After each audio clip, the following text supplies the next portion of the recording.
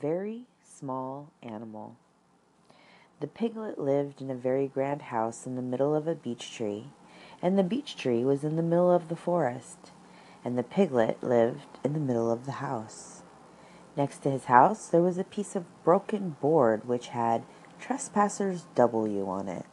When Christopher Robin asked the piglet what it meant, he said it was his grandfather's name, and it had been in the family for a long time. Christopher Robin said you couldn't be called Trespassers W, and Piglet said yes, you could, because his grandfather was, and it was short for Trespassers Will, which was short for Trespassers William. And his father had two names, in case he lost one, Trespassers after an uncle, and William after Trespassers. And so we're introduced to Piglet in the third chapter of Winnie the Pooh. Piglet, who craves security, he lives in the middle of a house, in the middle of a tree, in the middle of a forest. Piglet, who wants to be somebody, so he invents a grandfather named Trespassers William. Piglet, a squeaky voice with pink cheeks. Piglet, the very small animal. Unlike Pooh, who simply is and does, Piglet agonizes. For example, when Piglet and Pooh fell into the gravel pit. Pooh, he went on nervously and came a little closer. Do you think we're in a trap? Pooh hadn't thought about it at all, but now he nodded. For suddenly he remembered how he and Piglet had once made a Pooh trap for heffalumps. And he guessed what had happened. He and Piglet had fallen into a heffalump trap for Poohs. That's what it was. What happens when the heffalump comes? Asked Piglet, trembling, when he had heard the news. Perhaps he won't notice you, Piglet, said Pooh encouragingly, because you're a very small animal. But he'll notice you, Pooh. He'll notice me, and I shall notice him, said Pooh, thinking it out. We'll notice each other for a long time, and then he'll say, ho, ho!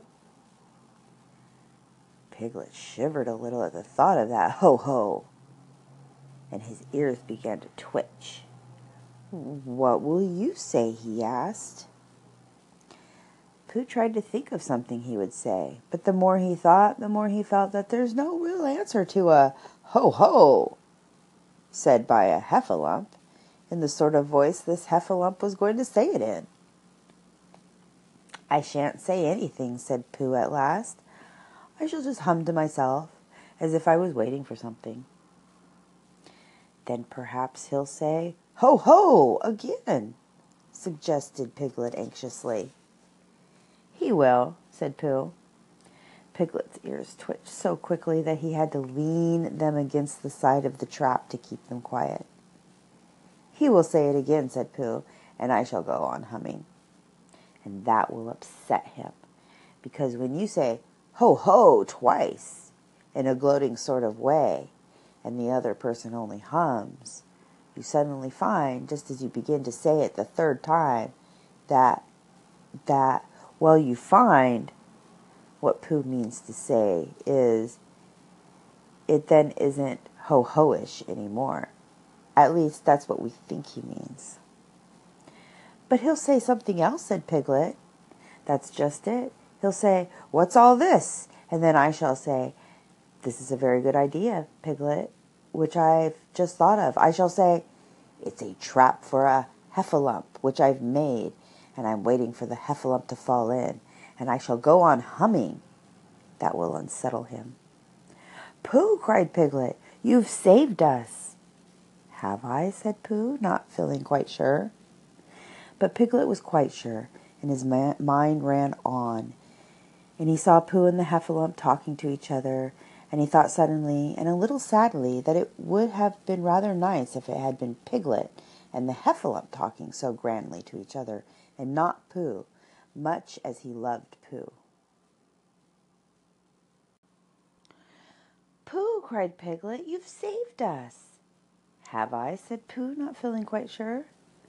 But Piglet was quite sure, and his mind ran on, and he saw Pooh and the Heffalump talking to each other, and he thought, and a little sadly, that it would have been rather nice if it had been Piglet and Heffalump talking so grandly to each other, and not Pooh, much as he loved Pooh, because he really had more brain than Pooh, and the conversation would go better if he and not Pooh were doing one side of it.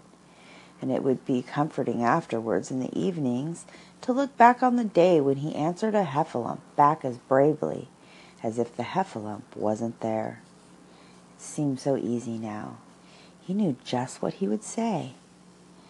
And that's how it was in the gravel pit until Christopher Robin came along looking down and saw Piglet and Pooh. Then things became a bit complicated. "Ho, ho," said Christopher Robin loudly and suddenly. Piglet jumped 6 inches in the air with surprise and anxiety, but Pooh went on dreaming. "It's the Heffalump," thought Piglet nervously.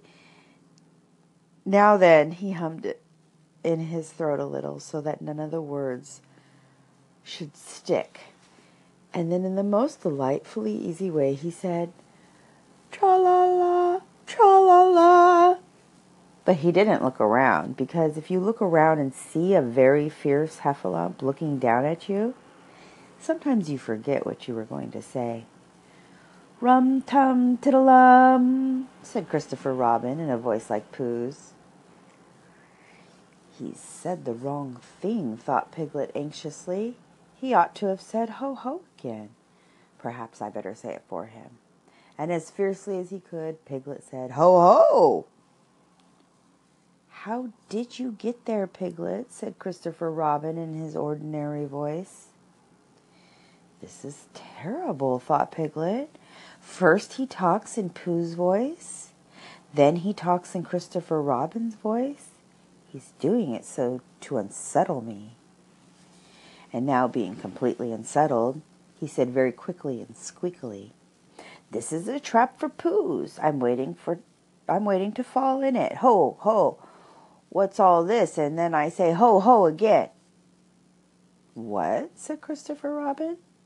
"A trap for ho-hos," said Piglet huskily.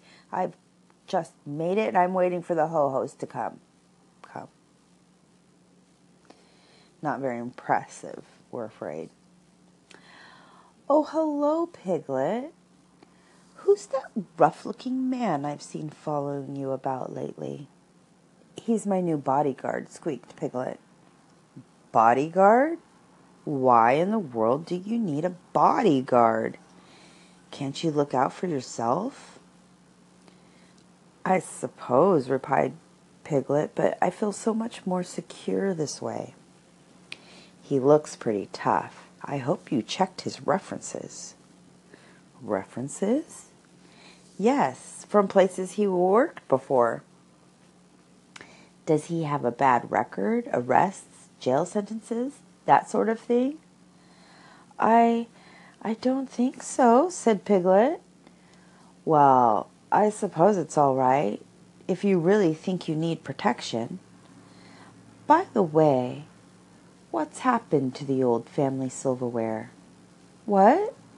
"You know, the silver knives, forks, spoons, and things. They're not in the drawer where they used to be. I was just wondering if anything—" "No," Piglet blurted out. "He couldn't have. I mean, they couldn't be. They've been misplaced or something. Yes, that's it. They must be. Excuse me, I must be going. Goodbye." That's odd. We might point out here that Taoism has always been fond of very small animals. Aside from animals themselves, which Confucianists saw as mere things to eat, sacrifice, or pull plows and wagons, the very small animals of traditional Confucianist-dominated Chinese society were women, children, and the poor, stepped on by greedy merchants, landholders, and governmental officials, the poor were at the very bottom of the Confucianist social scale.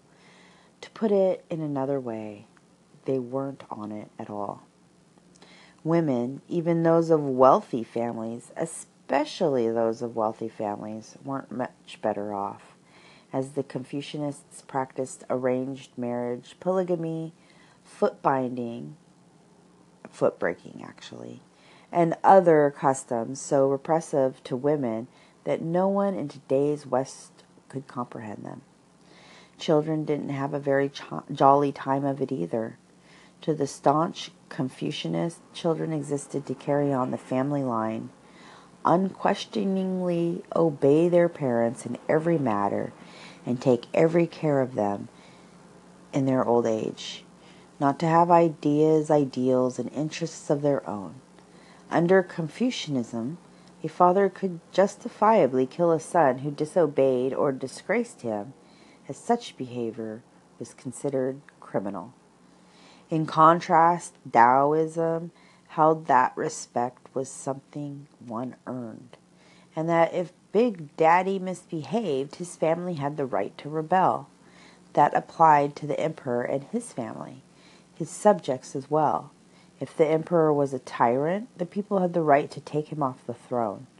High Confucianist officials lived in constant fear of Taoists and Buddhist-influenced secret societies that were ever ready to defend the stepped on and attempted to topple the dragon throne if conditions became intolerable, which they often did.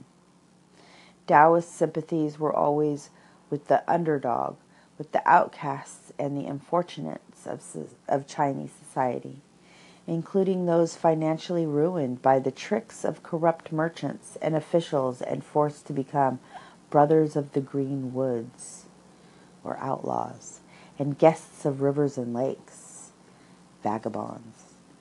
The Chinese martial arts were developed primarily by Taoist and Buddhist monks in order to defend the defenseless, and enable them to defend themselves. They might better be termed the anti-martial arts, as they were employed not only against armed bandits, but also against the soldiers of warlords and governing bodies, whenever they turned their swords against the weak. While Buddhist martial artists tend to concentrate on the hard forms of defense, from which evolved the forceful and direct karate and taekwondo, Taoists tend to concentrate on the soft forms, such as the fluid and indirect Tai Chi Chuan and Pa Kuan Cheng, similar to but more sophisticated than Judo and Aikido. In countering what they saw as abuse of power, Taoist writers did with their communicative skills what Taoist martial artists did with disarming moves and pressure points. Utilizing the vehicles of literary fact and fiction, they publicized the misdeeds of the powerful and ridiculed the devious, the arrogant, the pompous, and the cruel. Although annoyed Confucianists often attempted to put an end to these writings, they were generally unsuccessful, as the sympathies of the common people were against them. Considering that the high and mighty Confucianists tend to have little respect for animals, and that they sometimes refer to the lesser people of China as pigs and dogs, it's not surprising that Taoist writers recorded many animal stories, descriptions of actual occurrences as well as imaginary tales, in which maligned creatures such as mice, snakes, and birds of prey demonstrated virtuous conduct that prestigious people would do well to emulate. In these stories, the courage, affection, faithfulness, and honesty of animals are contrasted with the pretentiousness and hypocrisy of wealthy landholders, merchants, and government officials. As an early example, Zhuangzi wrote, "The officer of prayer went to the pig pen in his official robes and spoke to the pigs. 'Why should you complain?' he asked. 'I will feed you grain for 3 months. Then I will fast for 10 days while you eat, and keep watch over you for 3 days after that. Then I'll spread fresh mats and place you on the carved sacrificial stand before dispatching you to the spirit world. Considering all that I'll be doing for you, why should you feel uneasy? If the official had been truly concerned with the welfare of the pigs, he would have fed them bran and chaff and left them alone. But he looked at the situation from the point of view of his own prestige. He preferred to enjoy the robes and cap of his privileged office, to ride about in ornamented carriage, knowing that when he died, he would be carried in splendor to his grave, a magnificent canopy spread above his coffin. If he had been concerned with the welfare of the pigs, he would not have considered these things to be important. Wealthy Confucianists weren't the only targets of Taoist writers. Like the Marx Brothers or Stan Laurel and Oliver Hardy, the Taoists satirized big ego at any level of society. This tendency can be seen in the following story, The Pear Seed, by Qing Dynasty writer Pung Sung Ling. A well-dressed farmer was selling his pears in the town marketplace. As they were large and delicious, he was soon taking in quite a bit of money. A passing Taoist dressed in patched cotton and carrying a small shovel on his back stopped by the farmer's wagon and asked for a pear. The farmer told him to go away. The Taoist refused to leave.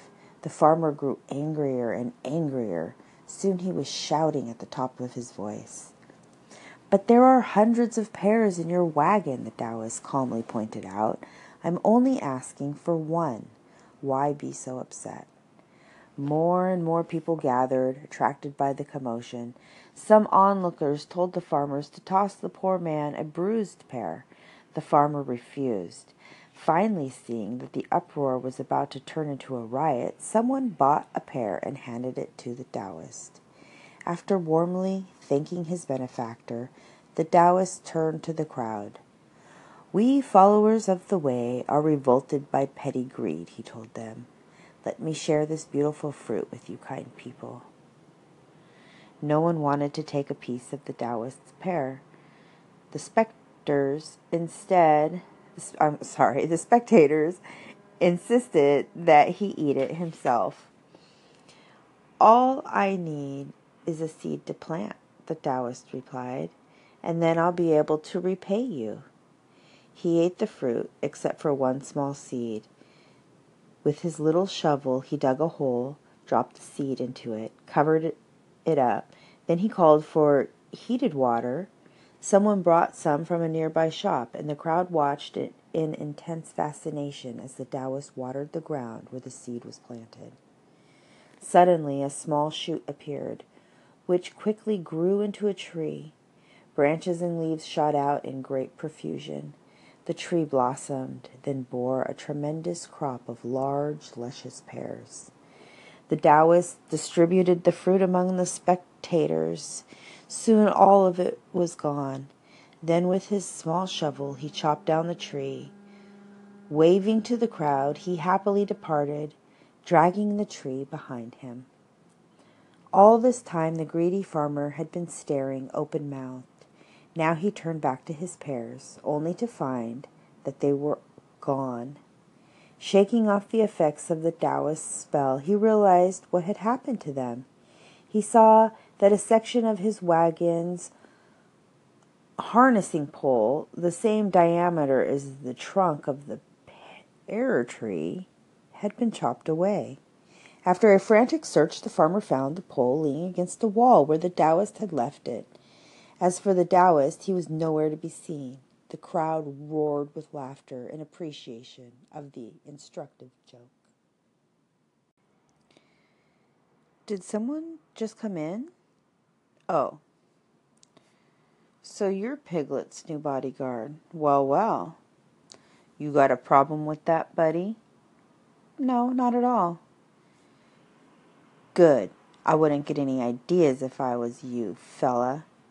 Oh, yes, you would. You'd get all sorts of ideas, such as how easy it is to pull someone off his feet with a loose rug, like the one you're standing on. What are you talking about? Oh, nothing. Just make yourself at home. Tanks. In order to understand Taoist support of the underdog, one needs to understand the Taoist attitude towards power, from the power of the universe on down. As with other matters, the Taoist view was historically more or less the opposite of the Confucianists. The Confucianist conception of heavenly power, vague though it tended to be, bore a certain resemblance to the Middle Eastern Old Testament image of God. The Confucianists called it Taiyin, sky, heaven, or supreme ruler. Taiyin was seen as masculine, sometimes ferociously so. It needed to be appeased with sacrifices and rituals. It took sides. It granted authority. It transmitted sovereignty directly to the emperor, the son of heaven. From him, dominion spread downward and outward, from the highest officials to the lowest, from the major clans to the minor families. Taiyin was imagined as dazzling in appearance, hence the brilliant colors used by the imperial family and the great clans. It was said to grant material prosperity as a reward, hence the Confucianist equation of wealth with goodness. In a word, it was considered awesome, something to fear rather than love. Hence the emphasis on unquestioning obedience to superiors and the absence of words such as compassion from the Confucianists' vocabulary. Such was the image of heavenly power that Confucianists presented to the common people. At the community level, it was shown in the courtroom treatment of complaints, witnesses, and the accused, not one of whom was allowed legal counsel or defense. All had to kneel on a hard floor, sometimes on chains, before the magistrate, who as the emperor's representative in local government had the right to extract testimony and confessions by torture. And since under Chinese law no criminal could be sentenced until he had confessed, torture was the order of the day. Hence the development of Chinese torture. Because of centuries of this sort of intimidation, the majority of Chinese have tended to avoid, whenever possible, the workings of official government. Unfortunately, this unwillingness to openly participate has allowed one tyrant after another, including those of the present totalitarian bureaucracy, to gain and maintain control of the nation. Unlike the Confucianists, Taoists saw the power of heaven as both masculine and feminine, as symbolized by the Taoist Tai Chi, the circle divided by a curved line into light and dark, or male and female halves. Heavenly power at work in the natural world. However, what Lao Tse called the mother of 10,000 things has always been seen by Taoists as mostly feminine in its action. It is gentle like flowing water, it's humble and generous like a fertile valley, feeding all who come to it. It is hidden, subtle, and mysterious, like a landscape glimpsed through mist. It takes no sides, grants no authority. It cannot be influenced or appeased by sacrifices and rituals. In dispensing justice, as in all things, it operates with a light touch, an invisible hand. As Lao Tse put it, heaven's net has wide mesh, but nothing slips through it. Shying away from... I'll end right here. Excuse me, sorry about that. As Lao Tse put it, heaven's net has wide meshes, but nothing slips through. Shying away from displays of arrogance and egotism, it communicates its deepest secrets not to high government officials, pompous scholars, or wealthy landowners, but to penniless monks, little children, animals, and quote-unquote fools. If it can be said to be biased in any way, it's in favor of the humble, the weak, the small. And that brings us back to Piglet. As anyone can see, there are disadvantages to being a very small animal. And one of those disadvantages is that bigger animals will try to take advantage of you. For example, let's recall Rabbit's famous plan to kidnap baby Roo. Practically as soon as Kanga and Roo arrived in the forest, Rabbit decided that they ought to leave. We're not sure why. Rabbits are like that sometimes. Anyway, Rabbit's plan involved, which in Rabbit's terminology meant took advantage of, Piglet and Pooh. The idea was Pooh would distract Kanga by talking to her, perhaps reciting some of his poetry, which ought to distract anyone, and ouch, that was uncalled for, Pooh. Was it? Asked Pooh. I thought I heard you calling it. And while Kanga's attention was diverted, Rabbit would place Piglet in her pouch, telling her it was Roo, then run off with Roo. Afterward, when Kanga had discovered that Roo was missing, then Rabbit, Pooh, and Piglet, all three of them, mind you, would say, "Aha!" very loudly. As Rabbit explained it, a loud "Aha!" would mean they had kidnapped Roo, and would give him back only if Kanga were to promise to leave the forest and never return. Kanga would grasp this meeting immediately, Rabbit said. As soon as Rabbit, Pooh, and Piglet, all three, mind you, said, "Aha!" it went wrong, as clever plans by Rabbit always do. Because first, Kangas think and respond differently from rabbits. And second, as things turned out, there was no loud group spoken "Aha!" to intimidate her, whether or not she would have understood what it was supposed to mean anyway. The first part of the plan went smoothly enough. They came across Kanga and Roo in the forest. Pooh distracted Kanga. Piglet jumped into Kanga's pouch, and Pooh ran off with Roo. Unsuspecting Kanga bounced home with bounce, bounce, Piglet, bounce, bounce, bounce. Pooh remained behind, practicing thud, Kanga's jumps, crash. It wasn't until Kanga reached her house that the trouble began. Of course, as soon as Kanga unbuttoned her pocket, she saw what had happened. Just for a moment she thought she was frightened, and then she knew she wasn't, for she felt quite sure that Christopher Robin would never let any harm happen to Roo. So she said to herself, "If they are having a joke with me, I will have a joke with them." "Now then, Roo dear," she said, as she took Piglet out of her pocket, "bedtime." "Aha!" said Piglet, as well as he could after his terrifying journey. But it wasn't a very good aha, and Kanga didn't seem to understand what it meant. "Bath first," said Kanga in a cheerful voice. "Aha!" said Piglet again, looking around anxiously for the others. But the others weren't there. "I'm not at all sure," said Kanga in a thoughtful voice, "that it wouldn't be a very good idea to have a cold bath this evening. Would you like that, Roo, dear?" Whether Roo would have or not, Piglet didn't.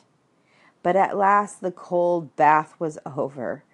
"Now," said Kanga, "there's your medicine, and then bed." What medicine?" said Piglet. "To make you grow big and strong, dear. You don't want to grow up small and weak like Piglet, do you? Well, then..." At that moment there was a knock at the door. "Come in," said Kanga, and in came Christopher Robin.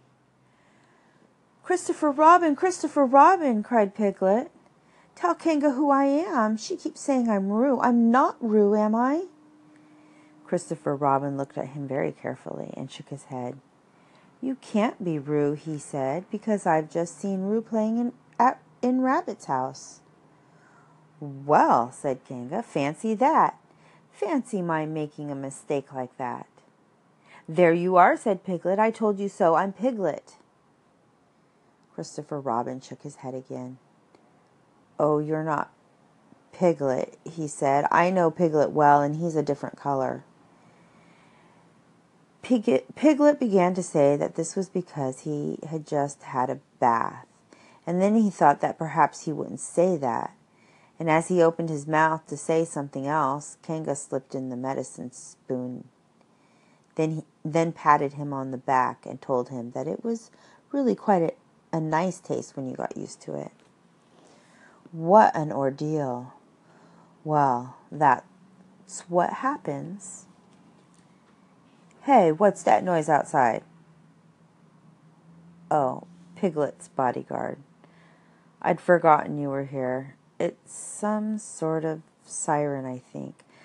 Let me take a look. Yes, it's a police car. What? That's strange. It's pulling up right in front of our house. Get away from that window. Of course, I didn't mean to. Where'd he go? Excuse me, I have to answer the door. Little Piglet, held back by imaginings and fears, yearned to be someone. Is the last animal who might expect to accomplish anything of importance. And yet Piglet is the material from which heroes are made. Beneath the stalwart exterior of most any courageous rescuer, gallant fighter, or great achiever, a piglet can be found, if one looks closely enough. So it has always been, as history clearly shows, and so we're sure it always will be. In many ways, Piglet may appear the least significant of the Pooh characters, yet he is the only one of them to change, to grow, to become more than what he was in the first place. And in the end, he does this not by denying his smallness, but by applying it for the good of others. He accomplishes what he does without accumulating a large ego. Inside, he remains a very small animal, but a different kind of very small animal from what he was before. For now, though he hesitates and dreams, he has a good deal to go through before the great storm at the end of the house at Pooh Corner, which changes his life forever. How would you sum up Piglet's situation at this point, Pooh? With a song, said Pooh. Wonderful. I was hoping you would.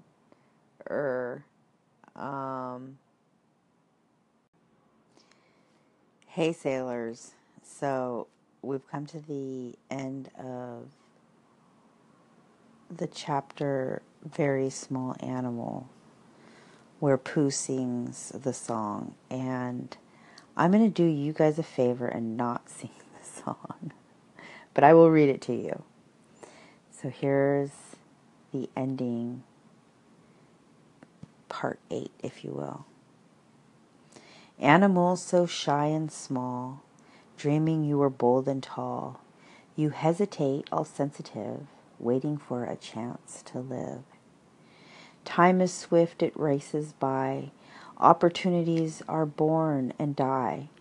Still you wait and will not try, a bird with wings who dares not rise and fly. But that you want to see is not you, and never will be. No one else will ever do the special things that wait inside of you.